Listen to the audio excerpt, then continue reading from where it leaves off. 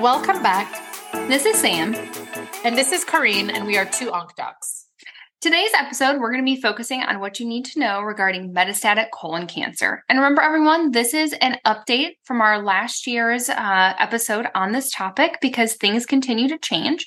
And we actually have 3 new updates to talk about in metastatic colon cancer. We're going to go over all of those need-to-know facts about the molecular studies, the treatment, and then possible surgery for oligometastatic disease.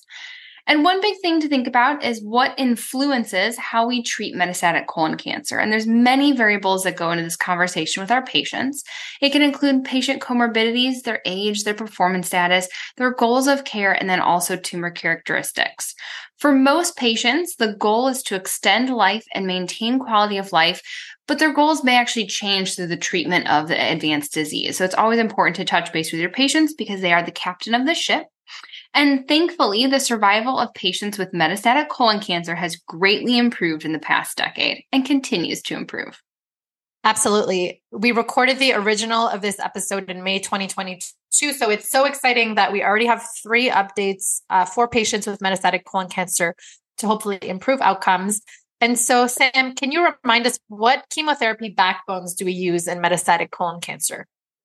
I will go through all of them, but one concept to remember is that when you're treating advanced or stage 4 colon cancer, patients benefit from having access to all active agents.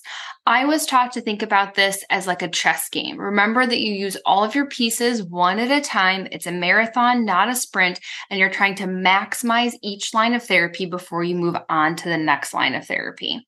So our backbones are FOLFOX, which you heard about in our last episode. So that is 5-FU plus leucovorin plus oxaliplatin. There's FOLFIRI, which is 5-FU, leucovorin, and irinotecan. We thought, was there one better than the other? So there was a trial back in 2004 that looked at sequencing FOLFOX, then FOLFIRI, or FOLFIRI, then FOLFOX. And what the bottom line is that both regimens showed prolonged survival in 20 to 21 months and had similar efficacy. So there isn't a right or wrong answer of which you use first. I think it's a little bit of a style preference. Here in the US, we tend to use FOLFOX first. In Europe, I think there's more of a tendency to use FOLFIRI first. But again, both are efficacious. You can use one and then the other, and there's not a right or wrong answer. The second thing that we talk about is infusional 5-FU. So we have a pill counterpart called capecitabine, and they're equivocal to each other. So infusional 5-FU is the same as oral capecitabine when we're talking about treating metastatic colon cancer, and both are better than single bolus 5-FU, which we don't use by itself anymore. And so what are the notable toxicities with FOLFOX and FOLFIRI? So let's go through each of the drugs themselves. 5-FU, it inhibits thiamidylate synthase. And so one thing to remember is we sometimes pair it with leucovorin. And this is different than when we pair leucovorin with something like high-dose methotrexate, where we're helping prevent toxicity. The leucovorin actually enhances the effects of 5-FU by stabilizing and binding to thiamidylate synthase, thus preventing the bolus 5-FU from being immediately broken down by our bodies. Toxicities that we need to be aware of is vasospasm of the cardiac vessels during the infusion. This can feel like a heart attack. So if you're on call and a patient who's hooked up to their 5-FU pumps as they're having crushing chest pain, you gotta send them to the ER. It may be the vasospasm, which stops when you stop the infusion, or it could be a heart attack. You can't tell the difference over the phone, so they gotta get checked out and get an EKG. There's another thing that we need to be aware of, and that is DPD deficiency. This is autosomal recessive, and you can see severe neutropenias, mucositis, diarrhea, and cardiac toxicities with 5-FU. The way that you treat someone if they have DPD deficiency and they got 5-FU is you do uridine triacetate, which is a competitive inhibitor of 5-FU. That is very testable, and you could see that on your boards. The second drug is capecitabine, and so that's a prodrug of 5-FU. Toxicities can include hand-foot syndrome, mucositis, skin nail changes, and GI symptoms because it's absorbed through the GI tract. And one pearl you need to know is that you cannot give capecitabine if you have a creatinine clearance less than 30. So if that's the case, you got to go to old school 5-FU. The other 2 drugs we talked about in our backbones is oxaliplatin. This blocks DNA replication with crosslinks. Oxaliplatin is also renally cleared, and so you need to reduce the dose if the creatinine clearance is less than 30. Toxicities can include cold sensitivity and neuropathy. This usually happens about 24 to 48 hours after the infusion, and it usually goes away. The second type of neuropathy we think about with oxaliplatin is one that could be potentially permanent, and that's peripheral neuropathy. So we ask our patients every single time, are they having residual peripheral neuropathy not triggered by cold? There's ototoxicity, as with any platinum drugs, and you can also get infusion reactions, and this is IgE mediated, and so it's after repeated exposures. So not the first or the second dose of oxaliplatin, but this is 6th, 7th, 8th dose of oxaliplatin. You got to be aware of that possible infusion reaction. The last drug is irinotecan, or what I lovingly call I run to the can. This is a topoisomerase 1 inhibitor, and there's two types of diarrhea that come with irinotecan. The first is while patients are actually sitting in the infusion chair, getting the infusion of irinotecan. And this is due to cholinergic effects. And so the way we stop that, we stop it by giving atropine while they're getting the infusion. That actually usually constipates people for a few days. And the second type of diarrhea with irinotecan is late onset. That we treat with Imodium. So you need to tell patients when they're at home, the week later, if they get diarrhea, you got to treat it with Imodium really quick so they don't get dehydrated or have any electrolyte abnormalities. The caveat to know about irinotecan is the UGT1A1 gene. And so this reduces the excretion of the drug. It's autosomal recessive. And so being homozygous for UGT1A1 28 gene increases the risk of neutropenias with irinotecan.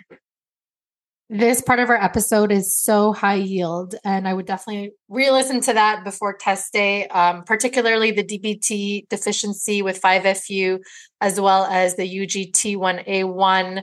When you have that, it increases toxicity from irinotecan.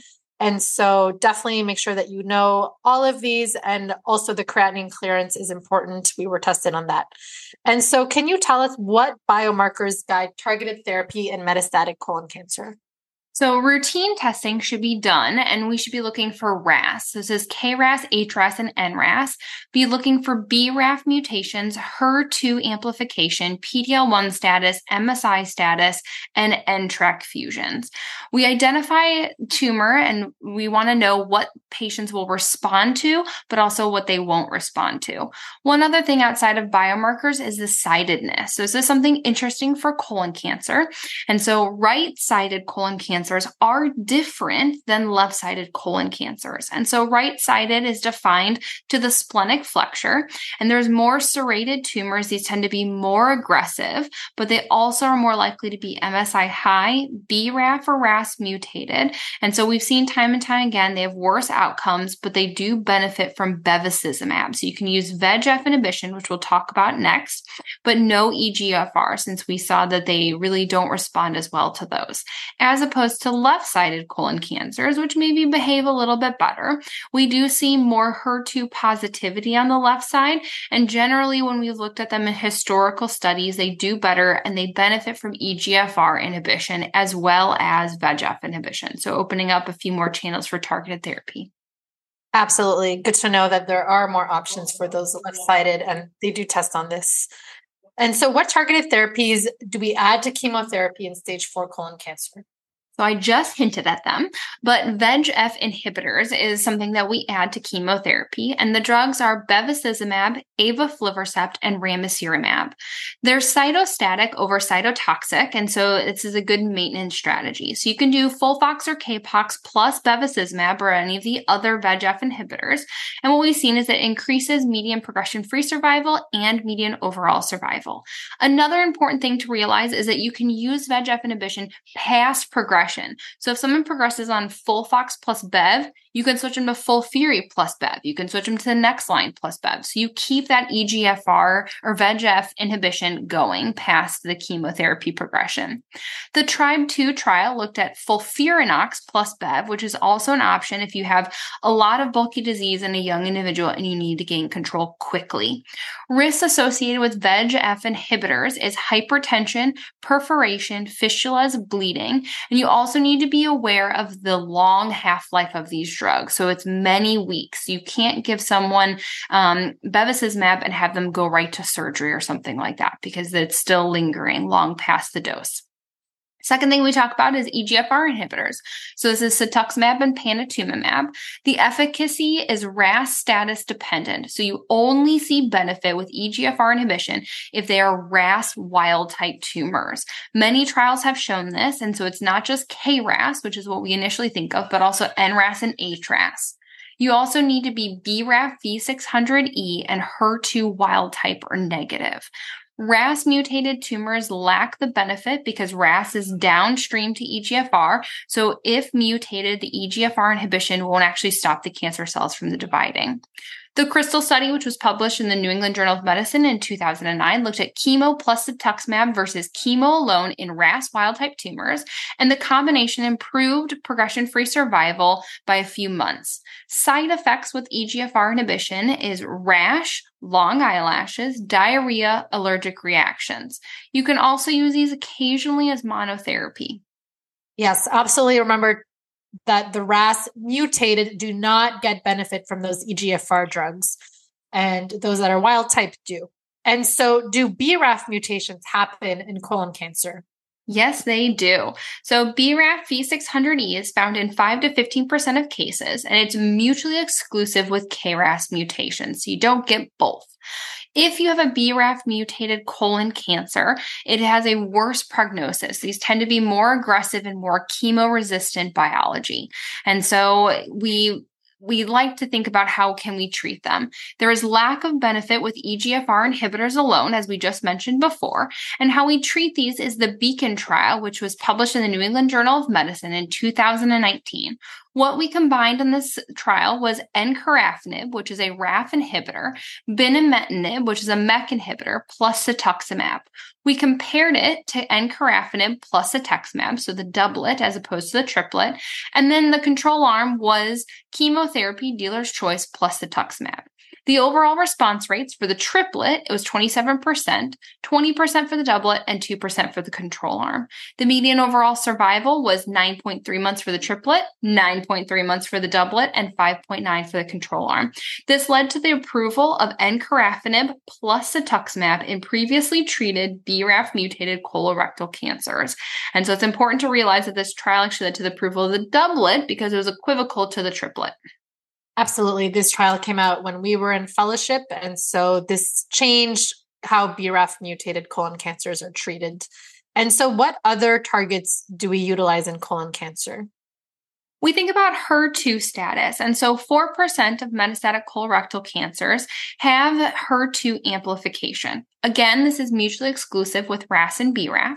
And so we have combinations to consider. They're trastuzumab plus pertuzumab, borrowing from our breast cancer colleagues, trastuzumab plus lapatinib, and the newest combination, which is tucatinib plus trastuzumab. And this was based on the Mountaineer trial, which was published in The Lancet in 2023, so just this year.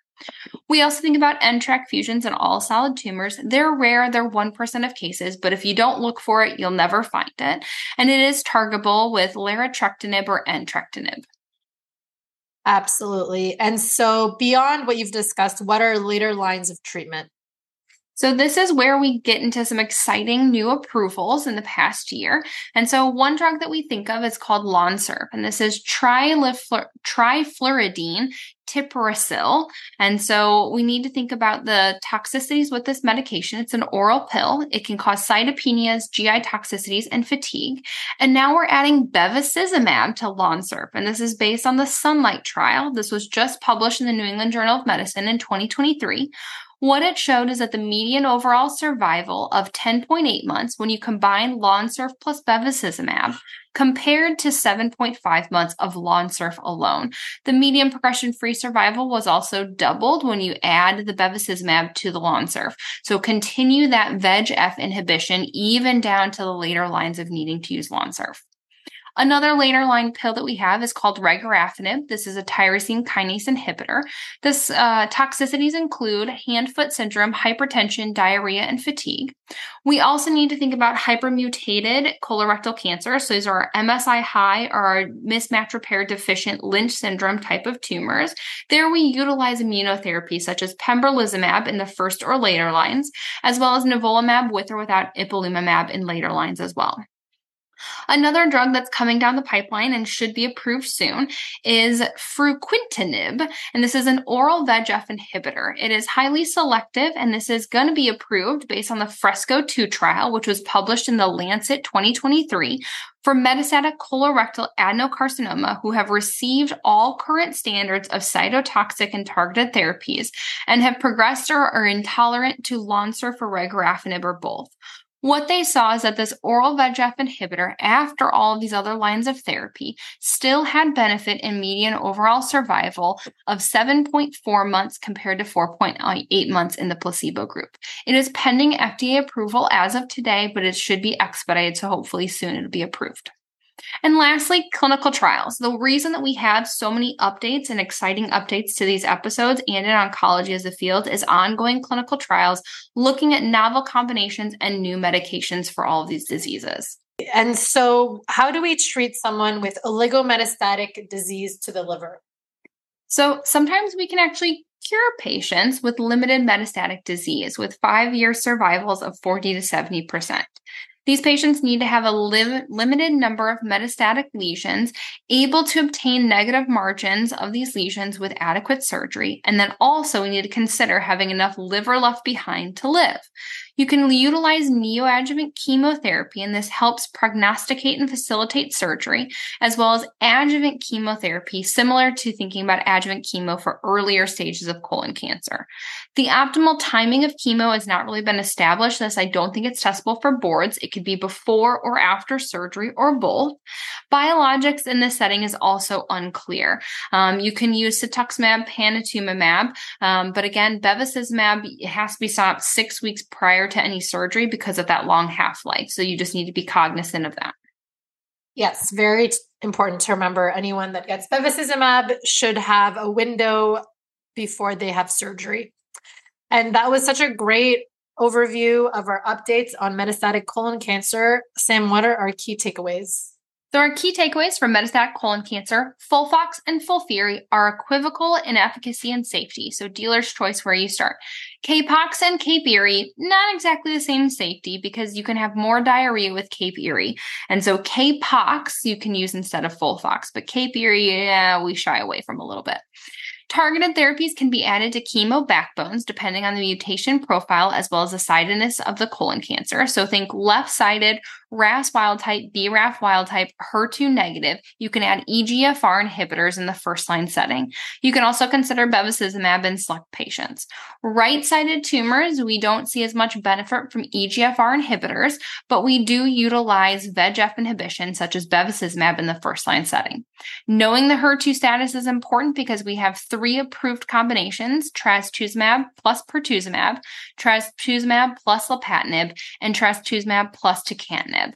Also knowing BRAF status because based on the Beacon trial, we have the doublet RAF and EGFR inhibition with encorafenib plus cetuximab. Knowing that MSI and MMR status, so you can utilize immunotherapy. Later line medications include regorafenib and Lonsurf, now with bevacizumab, as well as the pending FDA approval of fruquintinib. Also remember that some liver metastatic cases can be cured potentially with resection as well as neoadjuvant or adjuvant chemotherapy, but that's a case-by-case discussion at our tumor boards. So thank you, Sam, for covering this episode. As always, thank you for listening. Good luck with studying. We will not be releasing any episode next Monday, which is Labor Day. However, we will be back the following Monday with updates on localized prostate cancer, which I'm very excited to share. We have quite a few updates in 2023, and we will see you in 2 weeks.